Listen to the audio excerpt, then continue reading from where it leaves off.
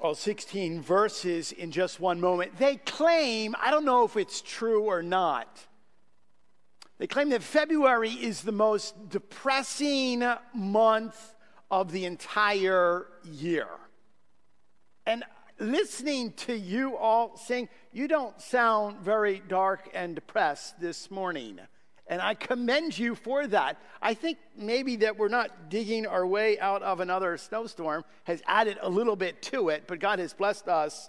I know others would disagree with me who love snow, but I think God has blessed us with bright, clear blue skies. I want to welcome every single one of you this morning to Big Woods Bible Church, especially if this is your first time here. I understand it can be overwhelming, it can be daunting, all these strange faces, but let me know that you've walked into an imperfect church with imperfect leaders and imperfect people, but we worship and we serve a perfect God.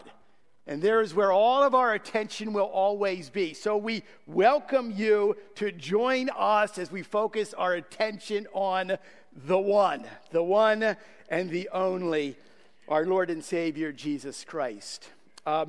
Thank you for allowing and affording an opportunity for Wendy and I to be away the last couple weeks. And it was a blessing to have some of the young guys preach. And I am so blessed. We are so blessed by the leadership that God has brought to Big Woods. We were able to visit and spend some time with family, and so we praise the Lord for that. Would you bow your heads and pray with me as we dive into our text this morning?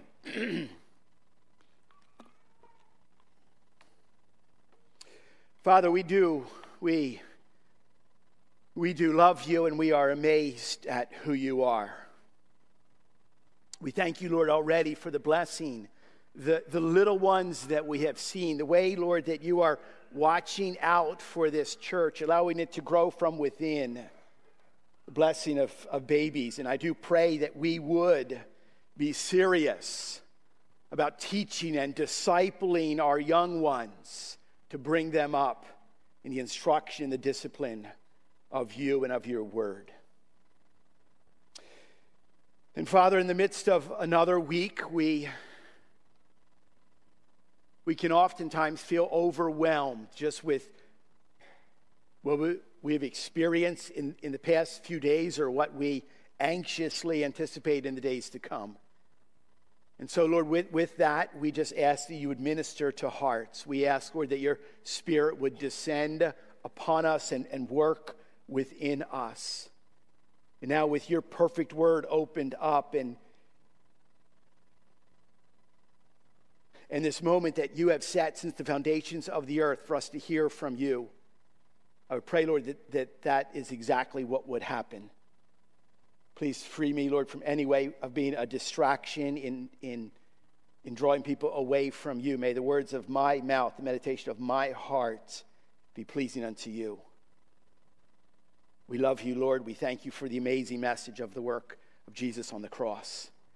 And Lord, even as we begin to kind of think about and anticipate the celebration of the resurrection of Jesus, how hope-filled that makes us. Lord, may you have your way with us now. May you speak and we hear. We ask this in Jesus' name. Amen and amen.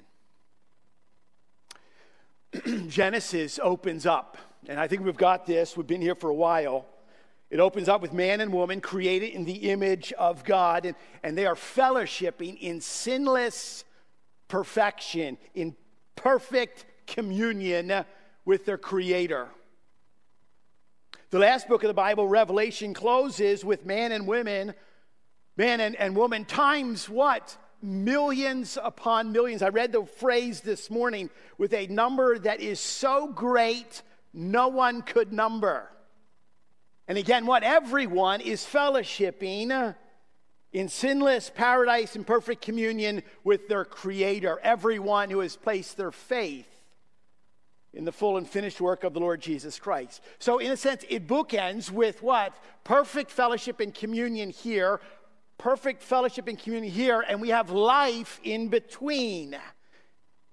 In all of Scripture, we have brokenness and sinfulness. We see rebellion And there is bloodshed and selfishness and disobedience. And today, as we open up to the pages of Genesis chapter 16, there is no exception. The odd thing is, it's odd because it immediately follows what Pastor Stewart just last week said, what? Few chapters in all of Scripture have as much reverberation, as much significance to the overall theology of the Bible as Genesis chapter 15. It is such a majestic chapter. I have to admit here, I have to confess before you, when my travel schedule conflicted with me being away for Genesis chapter 15, I was jealous. Such great stuff. Pastor Aaron gets what? He believed and it was counted to him as righteousness. Justification by faith alone. Like this mountain doctrine.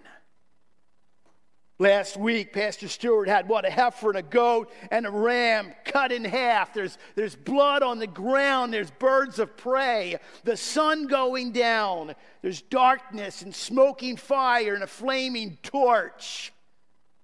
And today I get two ladies that are fighting. And I have to think, I'm like, really? Really? No, let me tell you this. All Scripture is given by inspiration of God and is profitable for doctrine, reproof, correction, and instruction in righteousness. Which means what? We live in a world of constant, senseless, useless information. Americans chew enough gum to fill up 77,000 swimming pools a year. I don't care what we hear. I don't need another cat video of him climbing up the curtain. I don't care about that stuff. People are dying and going to hell. Enter what? Us today, this word, the local church of Jesus Christ. God has been expressly clear. He's offered promise after promise in chapter 15, the promise of a seed, and from that seed there'll be one. The promise of a family, a promise of a son. Last week we saw what? The promise of a land, not just any land, a specific place that you will call home. Just think for a moment as we turn the page from Genesis 15 to Genesis 16. Talk about the spiritual high that Abram must have been on. Just get this. The voice of God. He's just heard the closeness of God, the promises of God, the presence of God. And you can feel it on the back of your neck in that scene. The chill of the night air and yet the warmth of the fire. All of it at the same time. A moment of wow. And you've been there before. I know you have at some point in your life where it's just felt like what? You and God. And there's this moment of closeness or intimacy, and there's a moment of praise and gratitude and worship. The thrill of you feeling what? The closeness of God. I am with him and he is with me. And then what? Now what happens? 10 years. 10 years. And there's nothing. There's silence. Do you ever feel like that in your own life? God has offered you, and you know it. You've heard it. He's offered you promise after promise after promise, and now you're in a season of nothingness. In those seasons, let me tell you what not to do. Genesis chapter 16, here it is, verse 1. The word of the Lord. Now, Sarai, Abram's wife, had borne him no children. She had a female Egyptian servant whose name was Hagar, and Sarai said to Abram, "Behold, now the Lord has prevented me from bearing children. Go in to my servant. It may be that I shall obtain children by her." And Abram listened to the voice of Sarai. So after Abram had lived 10 years in the land of Canaan, Sarai, Abram's wife, took Hagar, the Egyptian, her servant, and gave her to Abram, her husband, as a wife. And he went in to Hagar, and she conceived. And when she saw that she had conceived, she looked with contempt on her mistress. Sarai said to Abram, "May the wrong done to me be on you. I gave my servant to your embrace. And when she saw that she had conceived, she looked on me with contempt. May the Lord judge between you and me." But Abram said to Sarai, "Behold, your servant is in your power. Do to her as you please." And Sarai dealt harshly with her, and she fled from her. The angel of the Lord found her by a spring of water in the wilderness, the spring on the way to shore. And he said, "Hagar, servant of Sarai, where have you come from, and where are you going?" She said, I'm fleeing from my mistress Sarai. The angel of the Lord said to her, "Return to your mistress and submit to her."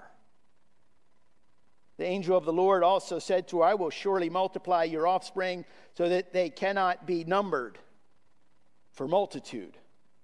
And the angel of the Lord said to her, "Behold, you are pregnant and shall bear a son. You shall call his name Ishmael, because the Lord has listened to your affliction. He shall be a wild donkey of a man, his hand against everyone, and everyone's hand against him. And he shall dwell over against all his kinsmen." So she called the name of the Lord who spoke to her, "You are a God of seeing." For she said, "Truly here I have seen him who looks after me." Therefore the well that was called Beer Lahai it lies between Kadesh and Bered, and Hagar bore Abram a son, and Abram called the name of his son whom Hagar bore Ishmael. Abram was 86 years old when Hagar bore Ishmael to Abram. The word of the Lord. We have a text before us, and we have a major problem here. First point, here it is. We see humanity in crises. I don't want to disappoint you. I don't think it's a shock, to tell you the truth. You guys know me pretty well. But my gift of languages is not very strong. I flunked French in junior high. My English has a bit of it's kind of a North Philadelphia / Canadian accent. My Spanish is limited to hola. Kenny helps me with that all the time. My Italian is limited to scusi, which means just sorry, excuse me. And let me tell you this, my Chinese is really, really bad.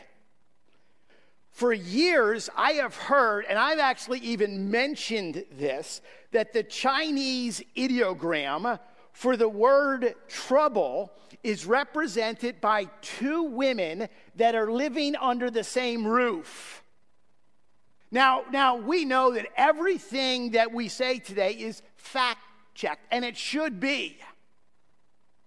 And I was checking this fact, and I have to confess, at some level, it's not fully true. But what I did realize is this.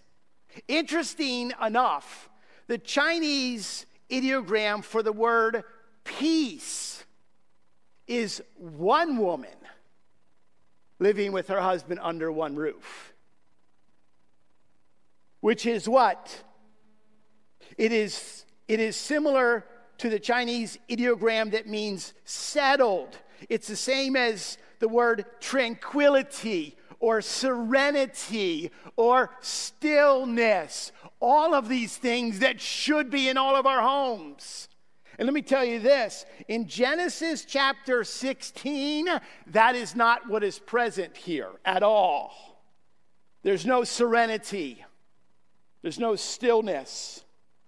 Although a promise was made, and it was clear and repeated, first of all, by way of some of the crises that exist, the chaos that exists, there's impatience that is present. Now just think for a moment of the world that you and I live in. Oh, we are so patient as you are waiting for something to download, and you're like, come on, it's been 3.5 seconds. Think about this. Abram and Sarai together are our hope. Remember that. It was to them that God chose to bring us the Messiah. Remember, I talk about progressive revelation. God is continually revealing himself more and more and more. And what? It's the covenants that we keep like mountaintops. We view them, we keep them in our view all the time. This is the promise. It's through this one that the Messiah, it's through his line, Abram and Sarai, that this one will come. And yet what happens in this text is that it moves from faithlessness to failure. And it happens again. Exactly how Pastor Aaron described. And I quote, with each new genealogy, we are to trace the seed or the offspring of the woman and ask the question, is this the one who is going to crush the head of the serpent, or should we look for another? The problem, as we have seen, is that each new figure presented as a new Adam is too much like the old Adam and fails at the task of crushing the serpent. That's like a perfect description. As we know what there's a promise of this one being revealed, this is our hope. And they blow it again and again. That's what's happening. What is it? Well, reality is what? There's a really old man and he's getting older. There's an old woman and she's not getting any younger. For 10 years. And impatience, what? On their part, but also on our part, leads dangerously to doubt. Secondly, together they have heard. They've heard the words. They have been given a promise. They've been given promises. Genesis chapter 12 through Genesis chapter 15 over, and I will bless you. I will make your name great. I will make you a great nation. I will give you this land. And I am certain that they have asked and wondered and questioned, how can this be? Genesis chapter 15 opens up with what? I continue childless. Like, this is not happening. We're old. She's empty. She's barren. And as God clarifies that promise, as he does in verse 4 of Genesis chapter 15, they zero in on 8 words. Your very own son shall be your heir. So now it's like, oh, your very own son shall be your heir. Well, we know that time is ticking, so what? Automatically, I guess, in a doubting of God's promise, I guess this means that we are going to have to come up with a plan in order for this whole son thing to happen. You ever find yourself doing that? Just stop for a moment. I'll stop. If I've said it once, I've said it 1,000,000 times. God never needs our help to accomplish his perfect sovereign will. God never needs our help to accomplish his perfect sovereign will. Impatience leads to doubts, and doubts leads to scheming. We got a plan here. We got a plan. Here it is in a nutshell. And understand that you're going to already have to have some dialogue with your children over lunch on this. I'll let you as parents take care of that. Here it is in a nutshell. This plan to so-called help God fulfill his promise by giving Hagar to Abram was, and let's just be honest here, it's Sarah's idea in the first place. Although it has been a decade since God promised to make Abram a great nation, specifically with a biological son, Abram has not chosen, at least up to this point, as one commentator accurately stated, to speed up God's timetable by marrying other wives. Actually, Abram, at least at this moment, was waiting for God to fulfill the promise through Sarai, who was barren, and he actually has grasped something. He's grabbed hold of something that you and I forget all the time. And obviously, Sarah forgets it. He grasped something so important. I had the words written on the bottom of your note sheet that you have, and you can follow along. This is what he grasped that you and I need to be reminded of. We need to be reminded of this. My soul will wait. My soul will wait. How hard is that? Peter, which is interesting, meeting with some pastors just this past week, and we were reading this text together. And I made the comment, this is so different from the Peter that we were introduced to in the Gospels. This is Peter filled with the Spirit and settled. Listen to what Peter writes. But do not overlook this one fact, beloved, that with the Lord 1 day is 1,000 years, and 1,000 years as 1 day. He's saying what? Throw your calendar out. The Lord is not slow to fulfill his promise, as some count slowness, but is patient toward you, not wishing that any should perish, but that all should reach repentance. In all honesty, at least at this moment, up until here, Abram's grasping something that you and I forget, and certainly that his wife forgets. And before you get too wigged out and totally happens with like what is happening in this particular text, just kind of like set our scene. Think ancient Middle Eastern culture, okay? Not present day. It was not uncommon, okay? It was actually a rather familiar practice or custom of that day for a wealthy, barren woman such as Sarai to offer her own servant to her husband to produce an heir. It's unfathomable in our minds. But that same custom would allow what? Any heir would then belong to Sarai as the owner of the servant, Hagar. Yet in this scheming, what Sarai failed to anticipate is the natural consequence of sin, of moving outside of God's perfect plan.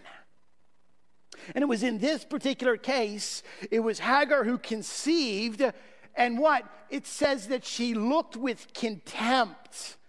The word translates, she looked with disdain, or we know this, she was sneering. I don't even know how to like define sneering, but you know what it is. One woman looking at another with disdain, and perhaps for a good reason. Like any woman, just think for a moment. No woman is going to like the idea of what?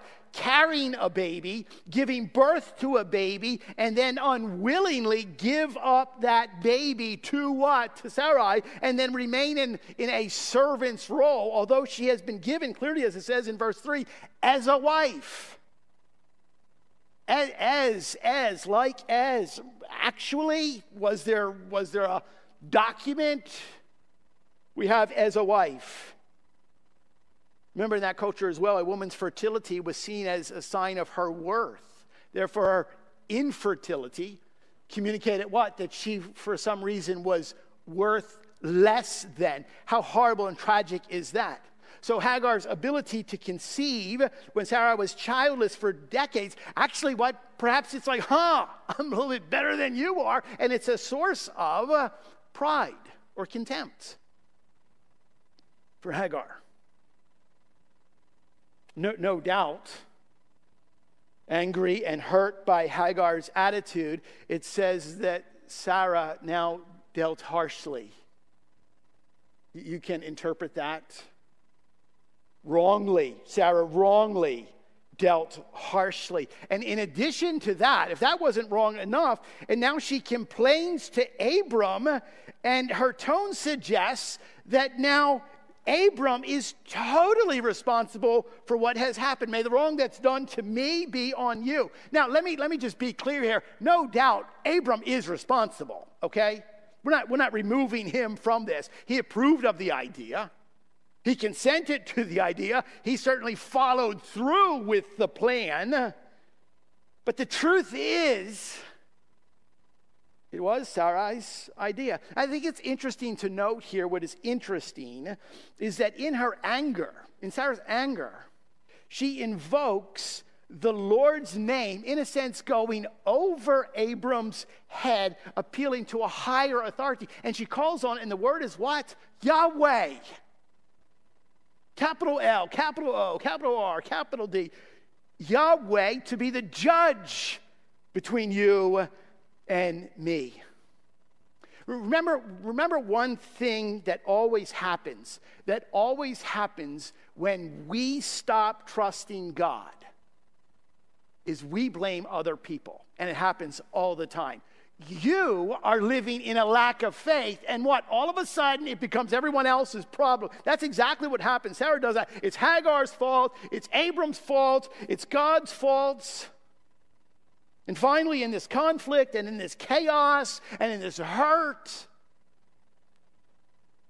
Hagar runs away. And the whole scene here is just sad. If you back up, you begin to kind of see how Scripture kind of connects and relates. And Hughes sums up this low point in Abram's life very well.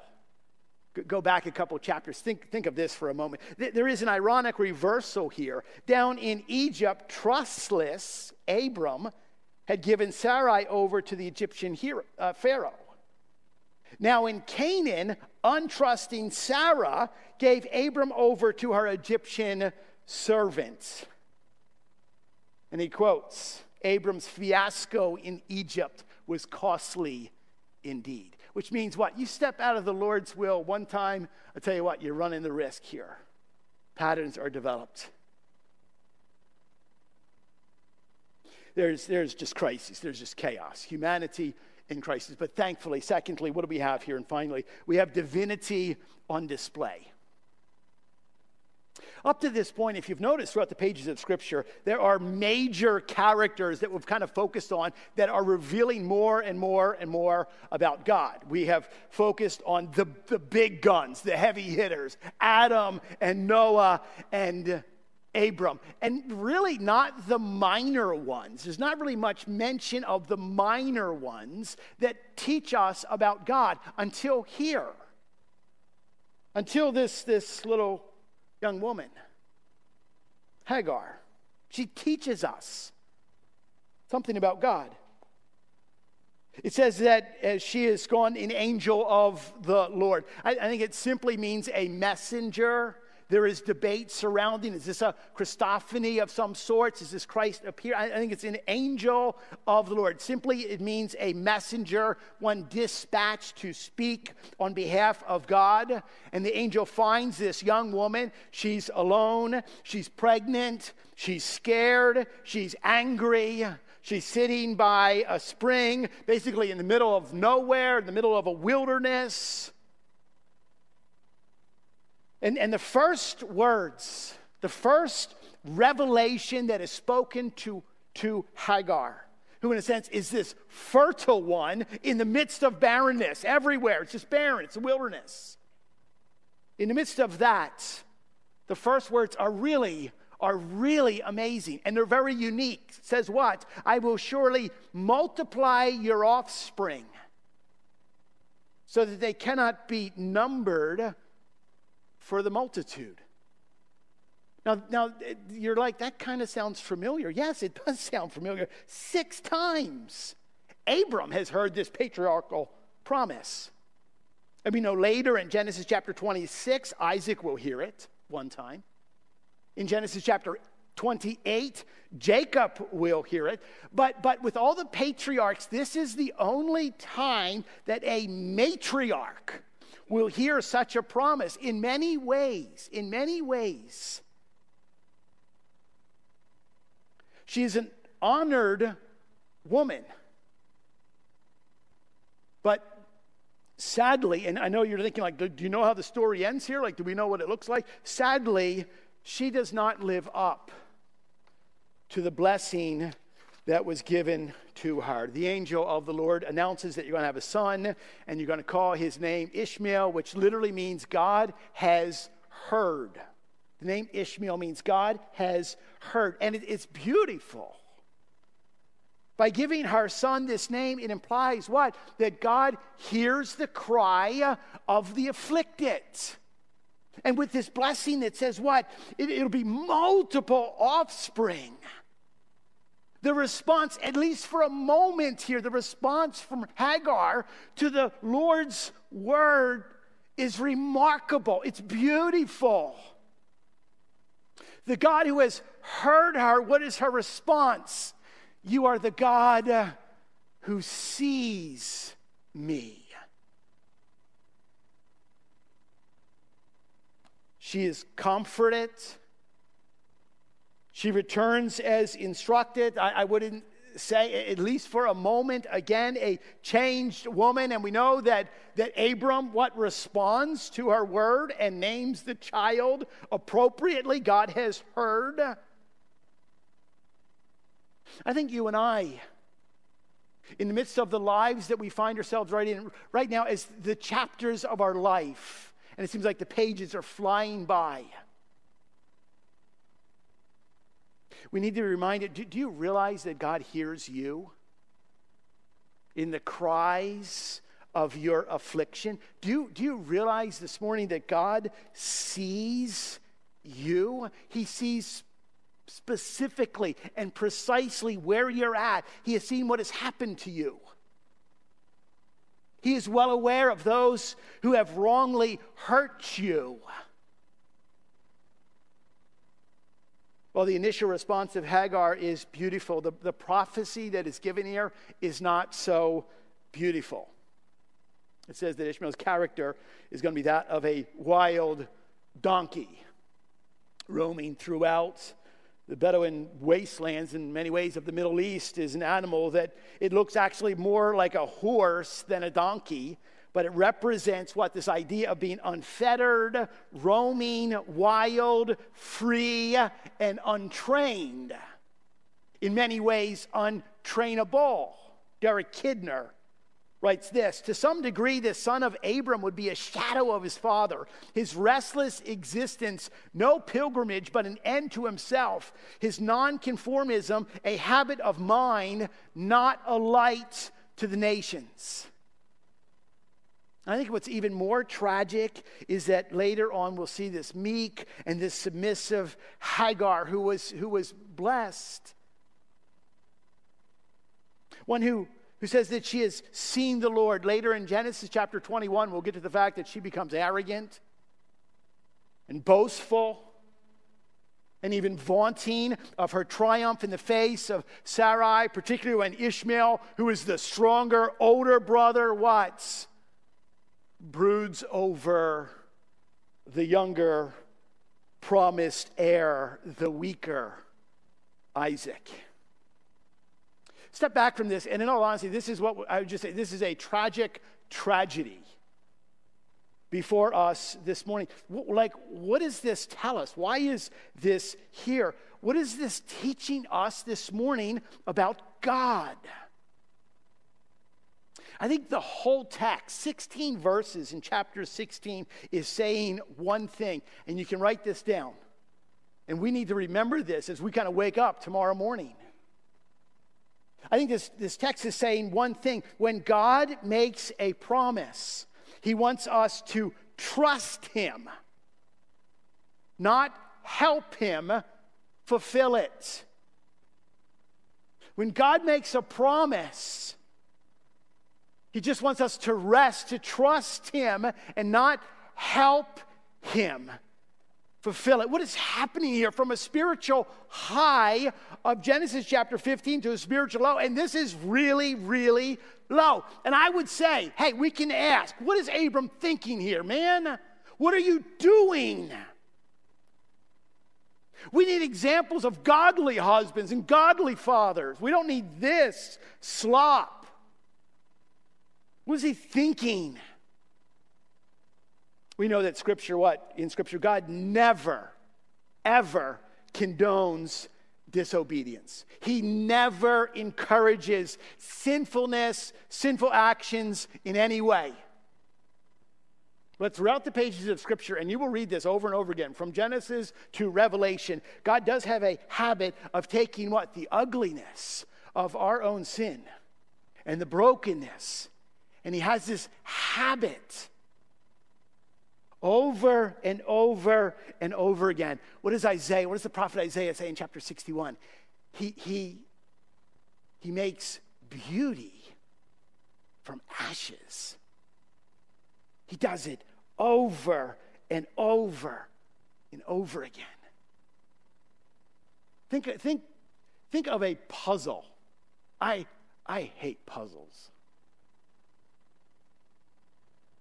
What's worse than a 500-piece puzzle, a 1,000-piece puzzle?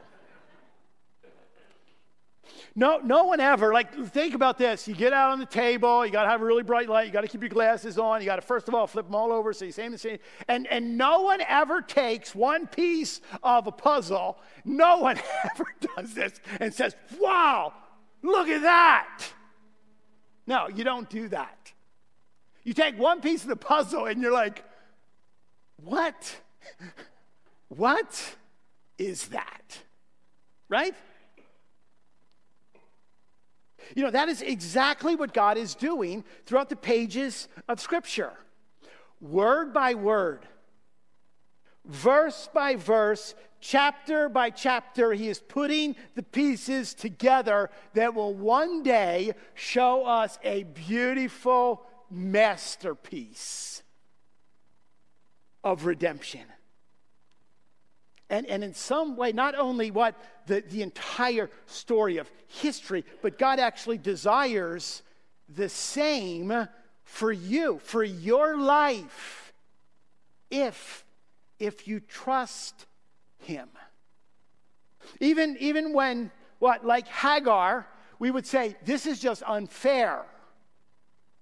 Even when, like Sarai, it seems impossible. God specializes in the impossible. What have we been studying? All of creation, the beauty, the mountains, the stars, the seas, every plant and animal, from a spoken word. God specializes in the impossible, a heap of dust. And he breathes into it the breath of life. A flood from the mountains of the deep burst forth, and windows of the heavens opened up. We have seen protection from the enemies, provision from famine, the presence of God as a flaming torch, promise after promise, and we haven't even made it halfway through the book of Genesis. The first book. We know Abram and Sarah stepped outside of God's will, doubting God's promise. Let's be careful here. Let's not be too hard on them, because we too can question and doubt the promises of God. We do it all the time. Yesterday,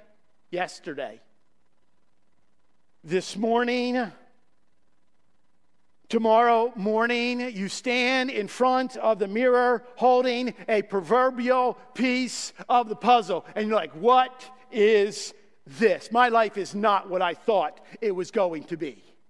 And there is hurt, and there is anger, and there is stress, and there is fear, and there is uncertainty and ugliness, unfulfilled promises, rebellious children,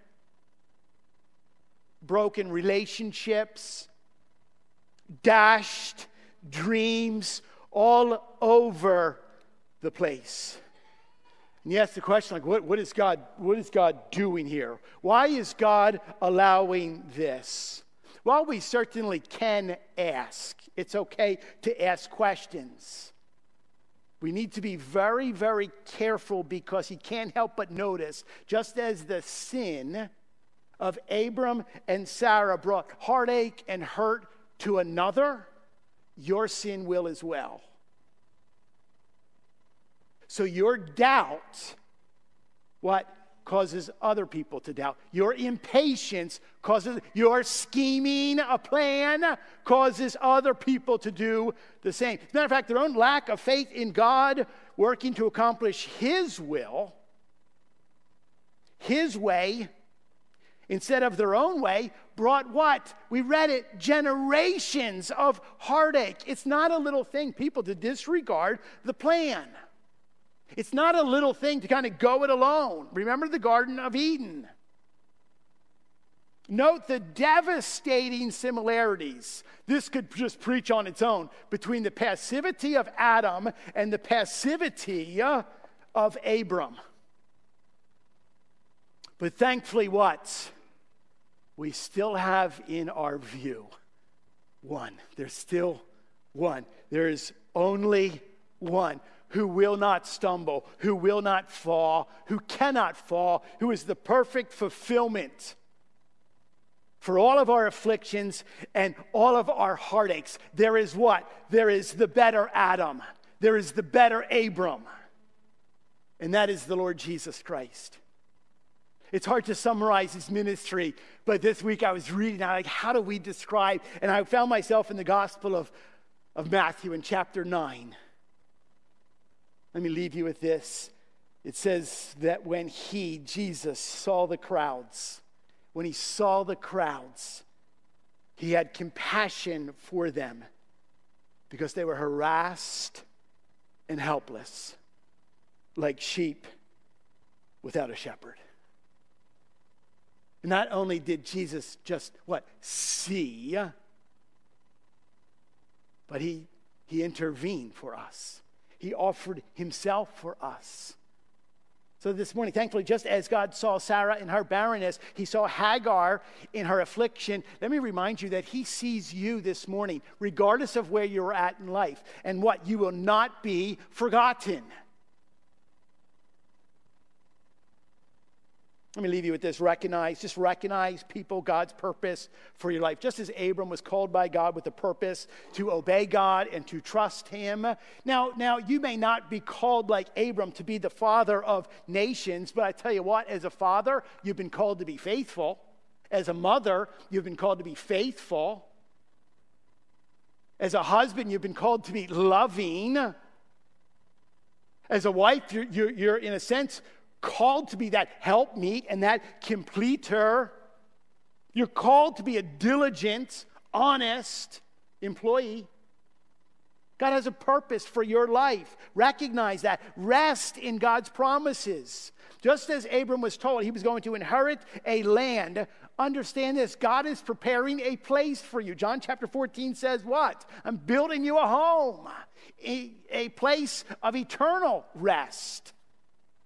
When you place your trust in Jesus, when you admit your sin and know that you're in need of a Savior, and there's only one.